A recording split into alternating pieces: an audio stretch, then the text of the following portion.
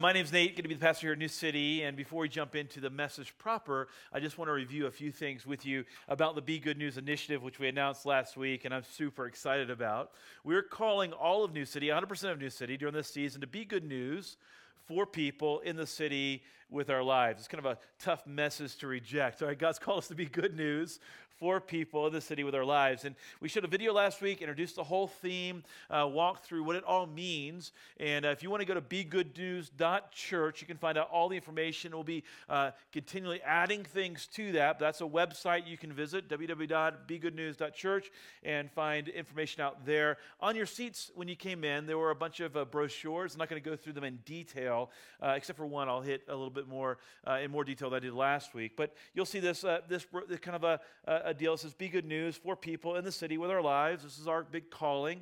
When you open it up, you'll see that we are involved in a 2-year initiative. It's really a 2-year budget, if you think about it that way. That adds up to $2.8 million. With that 2-year budget, we're doing a few things. We are doing ministry for people. And when you see that on the left-hand side of that brochure, what you'll see is that we have prioritized children and families in our church. We'll be expanding hours of children's ministry. We'll be expanding focus on student ministry. We'll be hiring an administrative pastor. We're going to be increasing our programming with those dollars. We also talked about our unique presence in the city. And in September of 2021, our lease expires here, and we had to have a place to go. And by God's grace, we have a purchase agreement on this space right here. That's 1 mile away from here. In fact, inspection started this week. The roof was inspected. The HVAC was inspected. Currently, North Church meets in that facility. And so if you're trying to think, where is that? It's right down the street. It's across the street from Hooters, if that's a landmark that you care about. But it's right across the street from there. And so, somebody went, but it's right there, and so that's going to be our home, our future home, if God willing, as the Lord provides, and 1.1 miles from here, so not very far. Then we talked about the emphasis as being with our lives, and so it's for people in the city and with our lives, and part of the budget is going to go to church planting here locally, church planting overseas, both in the Dominican Republic and in Asia, planting churches among unreached people groups. We're going to be investing more money than we've ever invested before into New Mexico Dream Center and Shine School Partnership and the unique presence God has for us in this city. Now, on the back of that brochure, you'll see some important dates there. Some of the important dates are to note when we started the series, also when our commitment weekend is going to be, when we're going to be asking people to Be Good News is so much more than a financial commitment, but that's part of Be Good News. It is certainly a big part of it. You'll see there some commitment dates and a celebration date. But there's one date that's not on the back that I want you to make you aware of, and that's on March 9th. On March 9th, we are going to have some Monday night. It's a 1-hour service at that North Church facility, the facility that we're purchasing that North Church currently meets at. The North Church has been kind enough to allow us to have an event there, which is so cool. So we're going to have an event there. We'll be praying for North. We'll also be praying for our initiative. And anybody who's then prepared that night to give a commitment to this initiative can do so that night. And we'd love to have that as a pre-commitment event. If you want to kind of keep track of what's going on, there's going to be a lot of information coming at you during this series. I would recommend that if you're on Instagram, you can follow us at New City ABQ. If you're on Facebook, you can follow us at New City ABQ. You might want to even pull your phone out now and do that because we're posting stuff all the time. And this initiative is fast moving. There'll be lots of moving parts, and you might want to go back and reference something. All the kind of details will be there on our kind of Instagram and Facebook feeds. Inside that packet, there was a purple card that said commitment card. I want to spend a second on that commitment card so you know what you're looking at. This is a 2-year ministry commitment, so this is a 2-year budget plan. And when you open it up, it says, hey, what we're asking is 100% of people at Attend New City who believe in the mission to participate. That's what we're asking for. And the whole initiative, not just financially, but the whole initiative, to commit to being good news for people with our lives. But when you see that the secondary goal is a financial goal, that's kind of a goal that we would like to hit in order to do the things we want to do. And one of the things we mentioned in the first week is that as we reach that goal, we hope to pay the debt down to the point of which, and we were looking at numbers today that were really good, we might be able to get our mortgage obligation to be less than our current lease obligation is now. And I think that that's possible. It's in the cards for us moving forward as we look to the new space. But you'll see on the right side a calculate here page. And I want you to kind of pay attention to that real quick so you know how to fill that out. On the top blank is just kind of what I have planned to give over this next 2-year period. And so what would I normally give in a year? That's what you write into that blank. then you say, you know what, in light of this vision, I think I could do some extra, some more. And all we're asking you to do, by the way, is just to pray, God, what would you have us to do? What would you have my family to do? What would you have what would you have me to do in order to help New City to meet this goal? Then you add those two things up, those two numbers, like what you had planned to give, kind of the expanded giving, and then you times that by 2, and that's your 2-year commitment. And then if you have some resources that on reserve that you want to give, you can put that in the blank, and that's your total for the 2-year commitment. That's what we'll be asking folks to fill out both on the pre-commitment night and on Commitment Sunday, so you know what's coming. And I'm not asking you to fill that out tonight. What I'm asking you to do is commit to pray. On the back of that, you'll see a list of gifts that need to be given in order for us to meet that $2.8 million budget. And so one of those gifts is $200,000 over that next 2-year period. So I know one of you got it, right? I'm looking at you, all right? No, but there is I'm just joking around about that. We can joke about that. All right, but there is seriously a long list of opportunities there. And what we're asking you to do is just pray, Lord Jesus, what would you have me to do? And you can probably find your spot there somewhere along on that list. Another thing we handed out last week, and I want to encourage you on, is the prayer dot cards. And there's some on the benches around you or your seats around you. People who have been showing me the prayer dots. We're asking people to post their prayer dots online. I did a little video on Instagram stories for New City this week and showed that I have a prayer dot on the porcelain deer in my office, right on the eyes. It's kind of the creepiest reminder to pray of all time. I've got a prayer dot here on my watch, and because I firmly believe that nothing good in this next season of ministry is going to happen separate from prayer. And if you don't commit to anything, please hear me, commit to pray.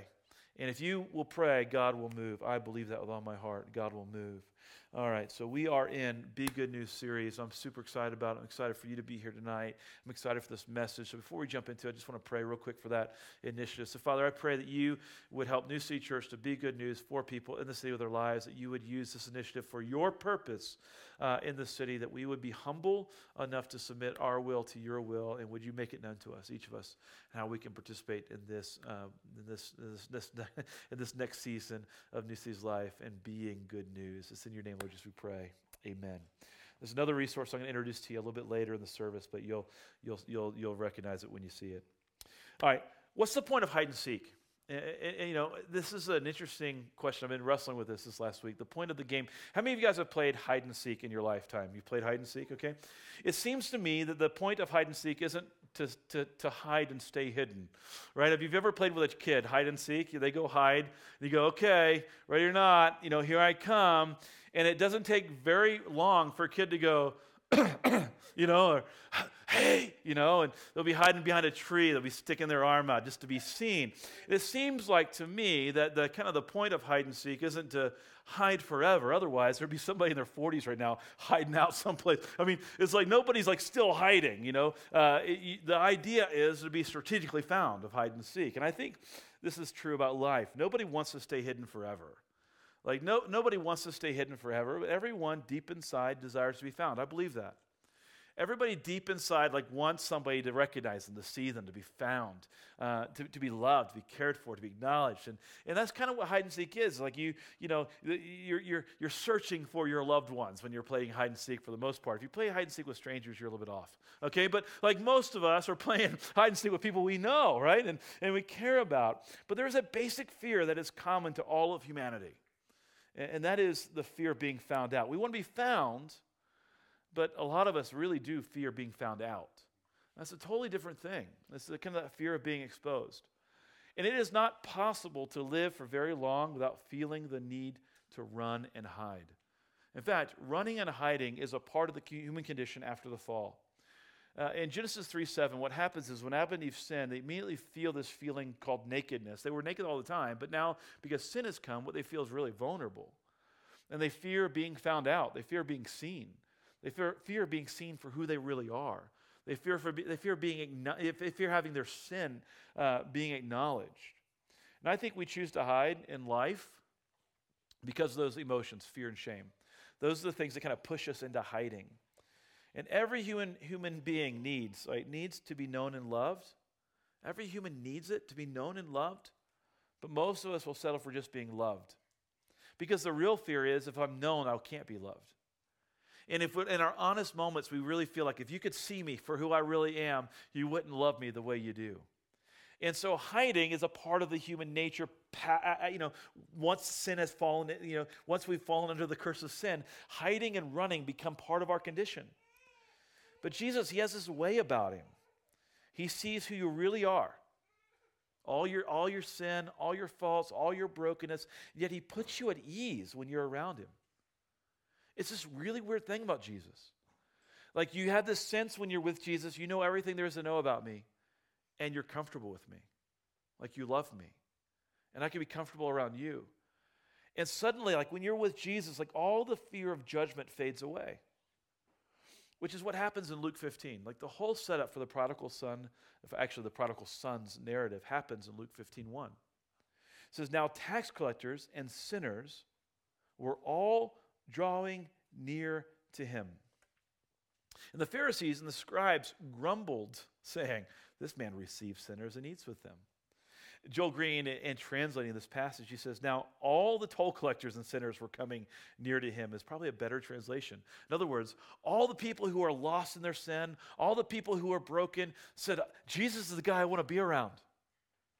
He's the guy I want to be around. I think there's something about Jesus and the fact that he could see you, really you, and yet you still felt comfortable being around him.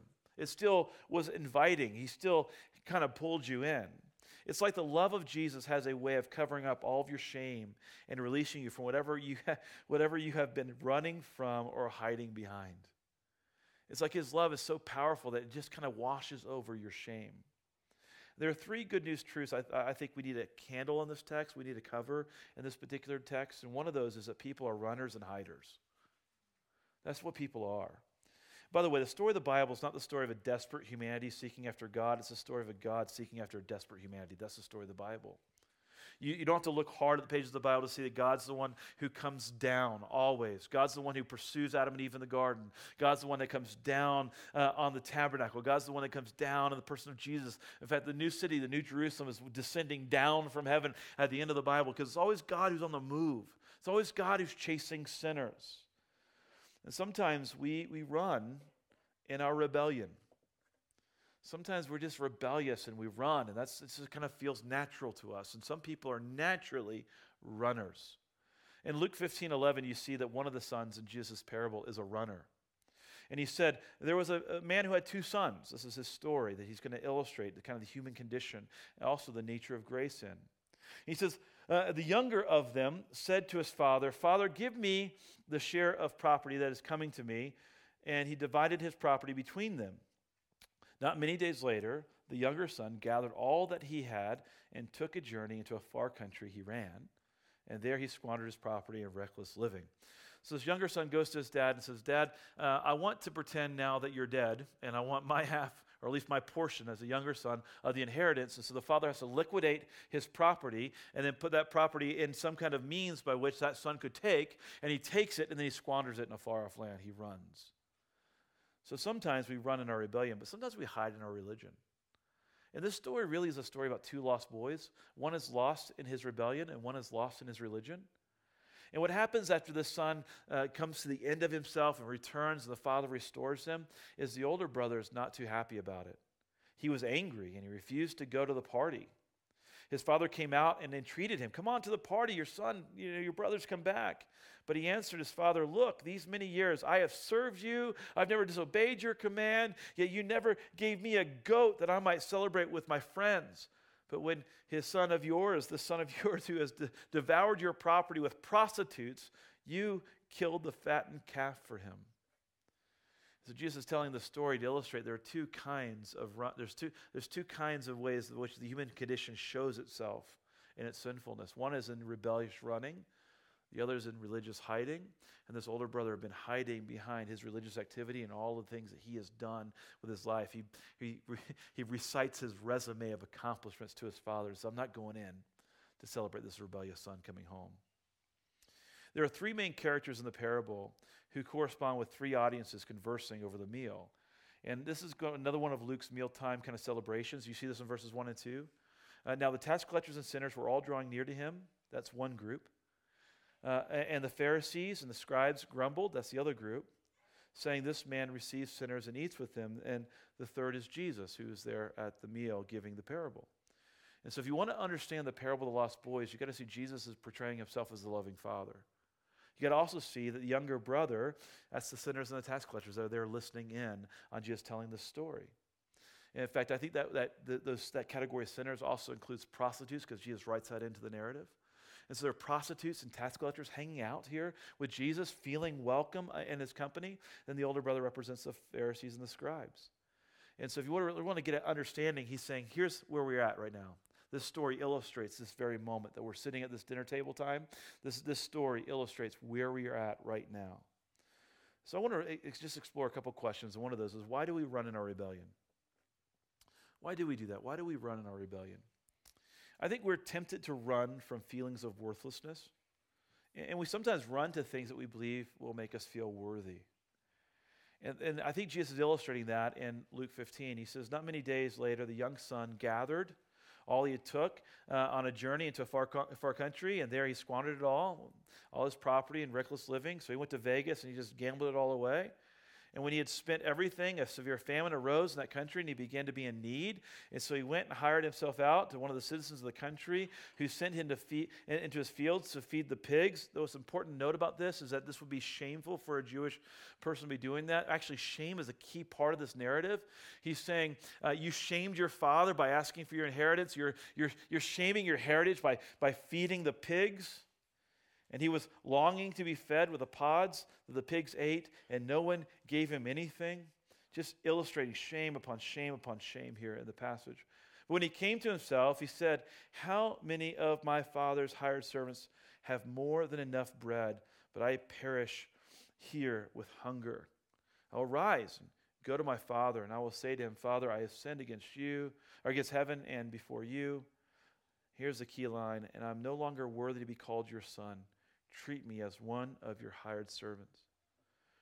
And what he comes to the end of himself because of all the shame, feeling worthless, feeling like he's not worthy, feeling like he's not worthy even to be called the son of his father because of what he's done, because of his past, because of his narrative, because of his rebellion. It reminds me of a truth, an axiom I share often at New City, and that there's nothing in this broken world that can fix your broken life. And one of the things that Jesus is illustrating is that rebellion and running, you can run, and you can be really good at running, and you can run after things, and you can accumulate lots of things that you think will establish your worth and value in the world, but you will eventually find that it doesn't bring you the value you thought it would bring you. We say things like this. We say, I'm going to go make the most of my life. That's a kind of, you get kind of the front side of life, and you go, man, I'm going to make the most of my life. Or I'm going to live a life for all it's worth. Like lots of us feel that way. We're going to just conquer the world. But I've met a lot of older people who've tried and failed and said, there's got to be more to life than this. And it seems like that phrase comes up very often in my counseling with people who have just tried to milk life for all it's worth and found that it's not worth as much as they thought it would be. That more of this broken world just doesn't seem to fix the broken life. I just want to speak some truth to you, just if you can hear this. Your value does not rest on what you have done or failed to do. Your value does not rest on what you have done or what you have failed to do. For our sake, God made Jesus, who knew no sin, to be sin on our behalf so we could become his righteousness. You don't have to run. You just don't have to. Because Jesus has already finished the race for you.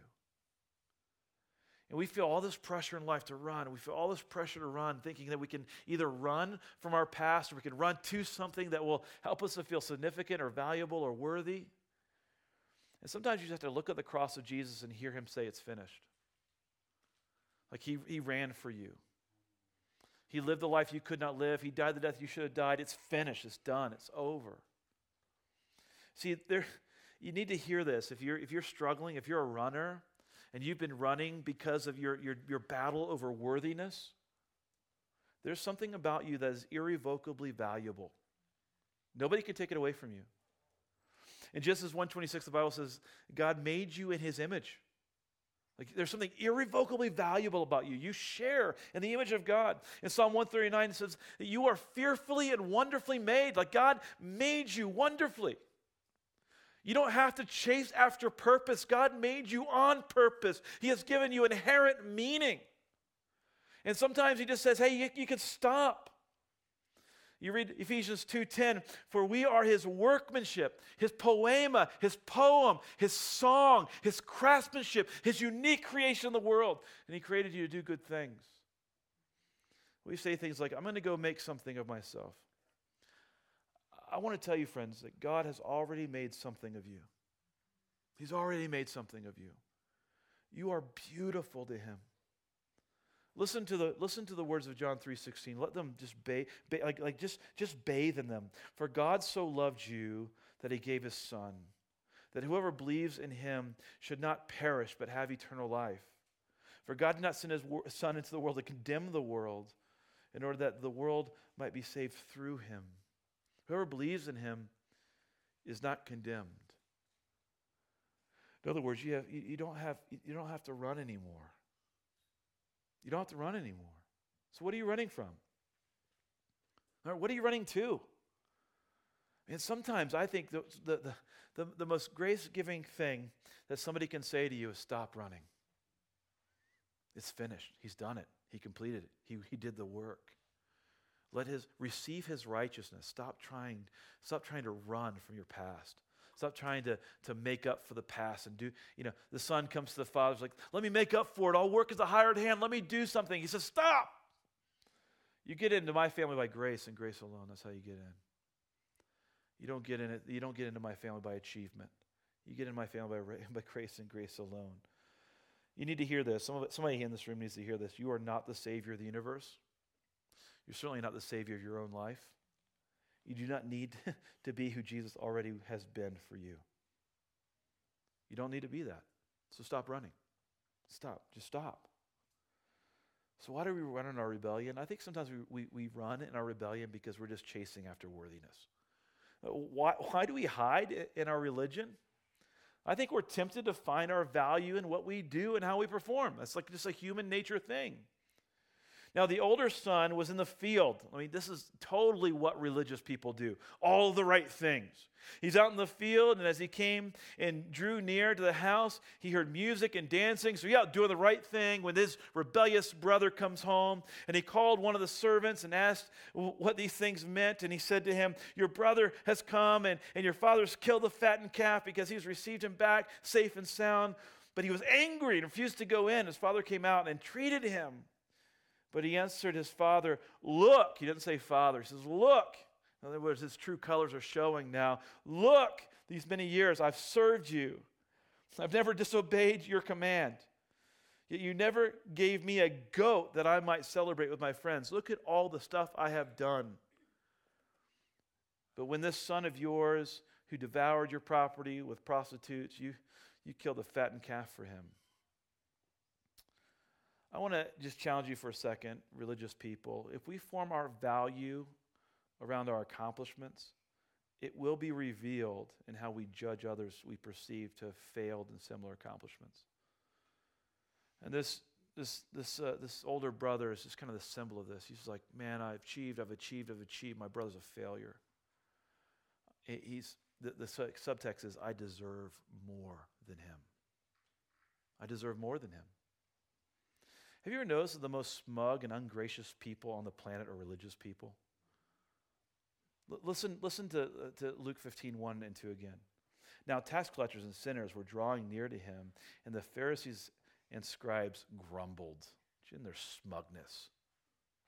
Look at him hanging out with those types of people. Look, if you think religion is the cause of a lot of pain in the world, Jesus would agree with you. In fact, his most strong critique that he gives consistently in his teaching is against religiosity.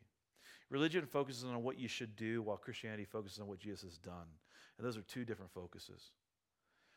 But we have like this really kind of weird dynamic in our culture right now. And we have a lot of religious people. And I don't mean like religious like as in they're holding on to a religion, but they're defining like the existence of others. They're defining the meaning of others, the value of others by what they do or what they haven't done.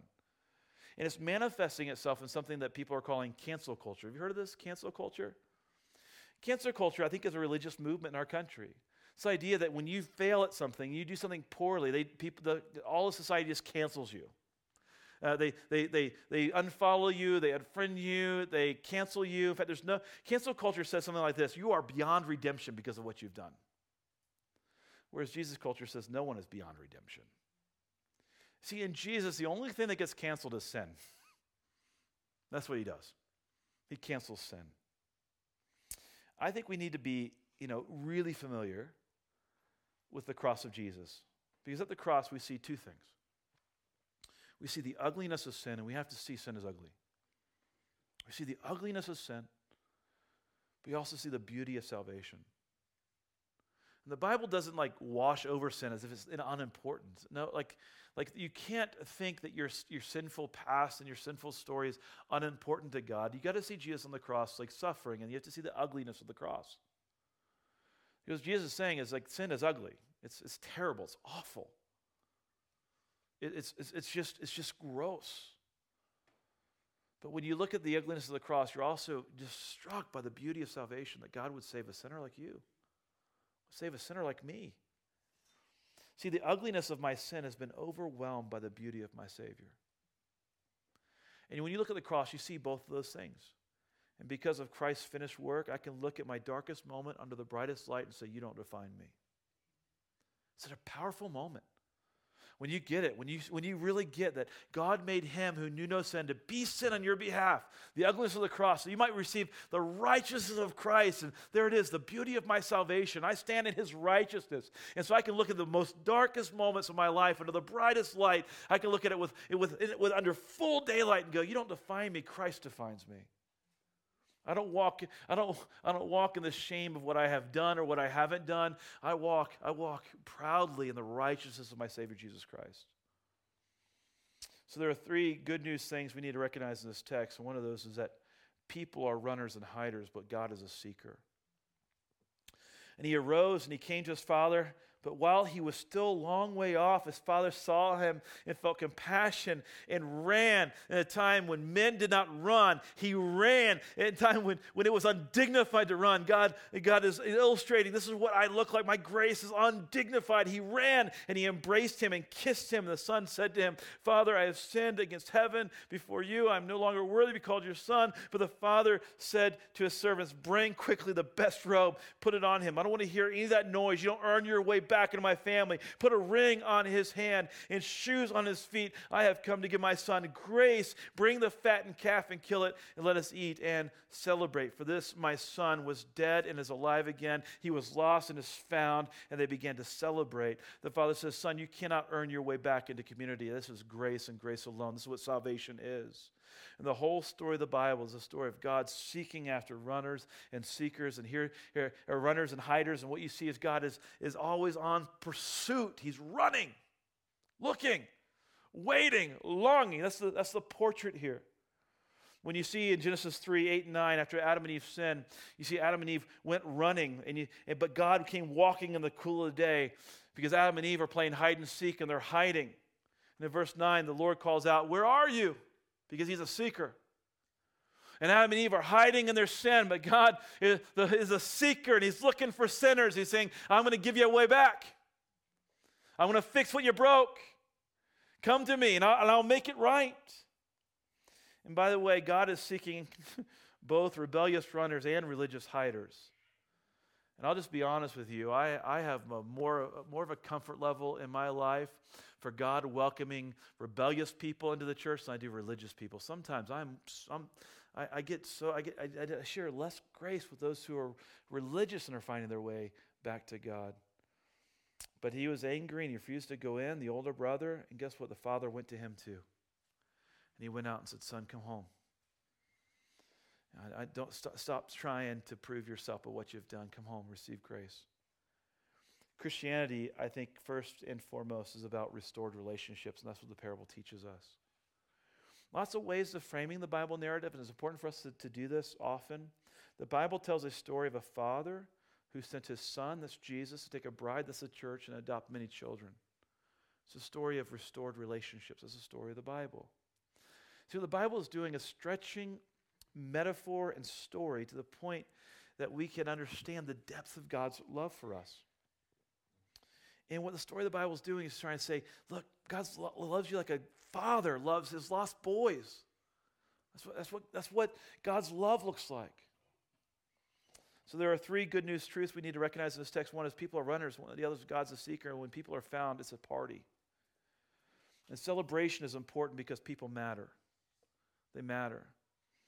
So this parable, the lost boys, is the one that gets preached on most, but it's the third of three parables that Jesus tells at this dinner party. This first one is, he says, imagine a wealthy shepherd. He's got 100 sheep and he loses one. Imagine the celebration when he finds that one and brings it back. Then he says, imagine a poor woman. She's got one coin out of 10 that she loses, and she finds the coin. Imagine the celebration when she finds that coin. Then he says, imagine a father who has 2 lost boys. What's he doing? He's bringing you in. He's saying, boy, wouldn't it be great if you found a sheep? Wouldn't it be great if you found what about humanity? What about a father finding his boys? Bring the fattened calf, kill it. Let us celebrate. Why? My son was dead, now he's alive. He was lost, and now he's found. They began to celebrate. Verse 32, it's fitting to celebrate, he says to the older son, because your brother was dead, but now he's alive. He was lost, and now he's found.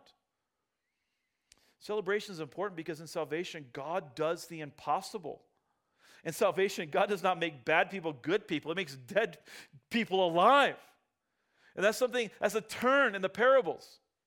The sheep is found, celebration. The coin is found, celebration. The son is found, he was dead and now he's alive. This is what salvation is. It's God bringing to life those who are dead, Colossians 2:13. And you were dead in your trespasses and the uncircumcision of your flesh, but God made alive together with him. He made you alive, having forgiven us all our trespasses, all of our sins.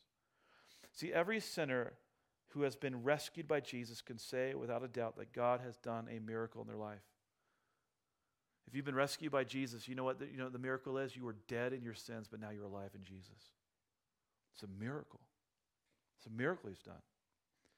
And God can turn your greatest pain into your greatest message. He does that. He turns your greatest pain into your greatest message. In this Be Good News initiative, we want to tell stories. And we want you to be able to see stories of the good news message of Jesus on display. And I want you tonight to see Bethany's story. So check it out.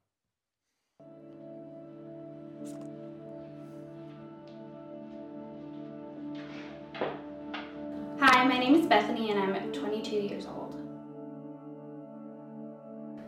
When I was 16, I found out I was pregnant and it was a real shock. I didn't really know what to expect. I didn't really know what the next step was. One day after I found out I was pregnant, I was sitting in a youth group at a church, and all these kids were sitting in youth group asking, well, how can I share the gospel with my friends at school? And I was just sitting there and knowing I was pregnant and just like, I was in such a different situation. And so with that, I didn't really feel like going to church anymore. When I would walk into a church pregnant, I would get all these funny looks. Like if someone were to walk in with a ring on their finger and be pregnant or announce that they're pregnant, like they'd be welcomed with open arms. And for me, it was the total opposite. People would walk the other way. People I'd known my whole life and grown up going to church with just decided to stop talking to me or abandon me, and that was really hard on me and my family.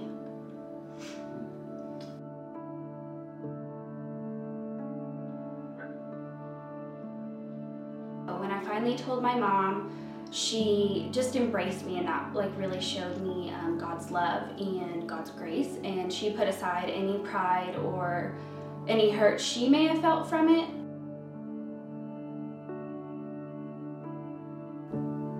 When I walked into New City for the first time, it was at Mission Ave Elementary School, and I walked in scared, like I walked out of the last church. And they had this sign that said, "No perfect people allowed." People could obviously tell I was pregnant, and not once did I get a look that made me feel shame. They didn't ignore it like it was wasn't there. They just embraced me and showed me God's love.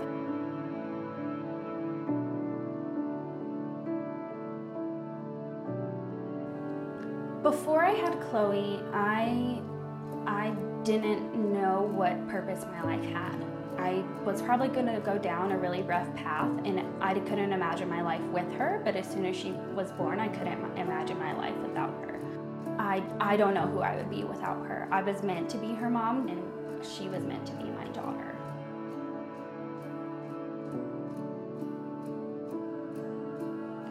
To be good news to me is to look someone in the eye and tell them, I'm broken too, and I've made mistakes, but God has turned it into something beautiful.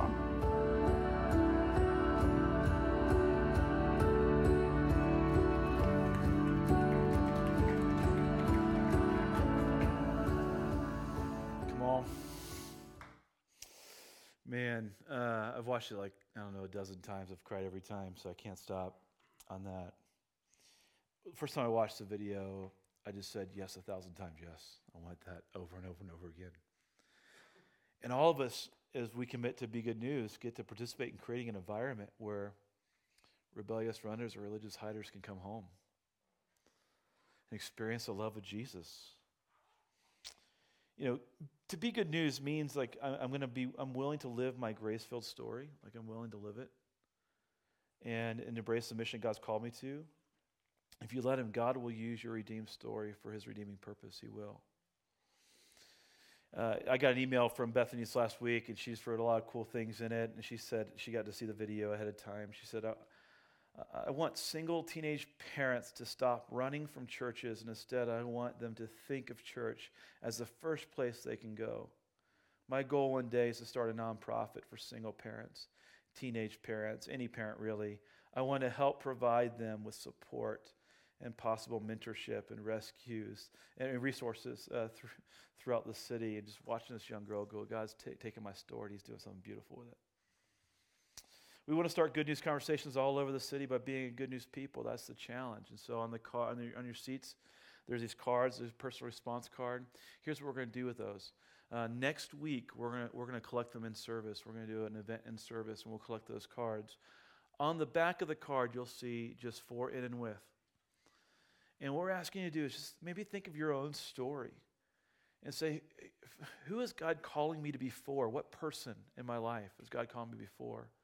In what place that I work, live, or play? And you can start thinking about the places that you work, the places that you live, the places that you play, and say, in that place, is there anybody that God's calling me to be for? And what is he calling me to be for those people with? And what resources has he given me? And I can see Bethany saying, I'm for single moms in the city with my story. And all kind of resources that God has given you. And what's he calling you to do with that resource? We're not going to collect those tonight, but I want you to have the week to pray about it. And we'll be collecting those on Sunday. We'll have more cards available. We'll collect them on Sunday. We're going to hang them around the room. I want it to be a testimony to a church that's saying, yes, we're going to commit to being good news.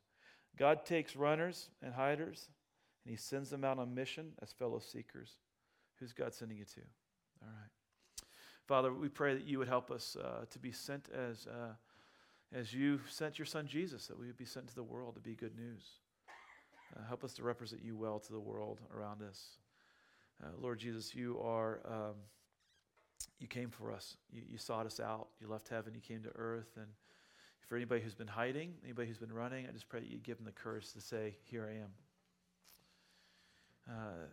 Father, I pray you call them to be your own, that you'd rescue them. For anybody who's just tired of running, just would you give them through the Holy Spirit a message to say, stop, you don't have to run anymore. For anybody who's been hiding, could you just say, just come out from hiding, you don't have to hide anymore. Just speak your truth through your Holy Spirit. Speak your grace into our hearts and our lives. In your name, Lord Jesus, I pray for those things. Amen.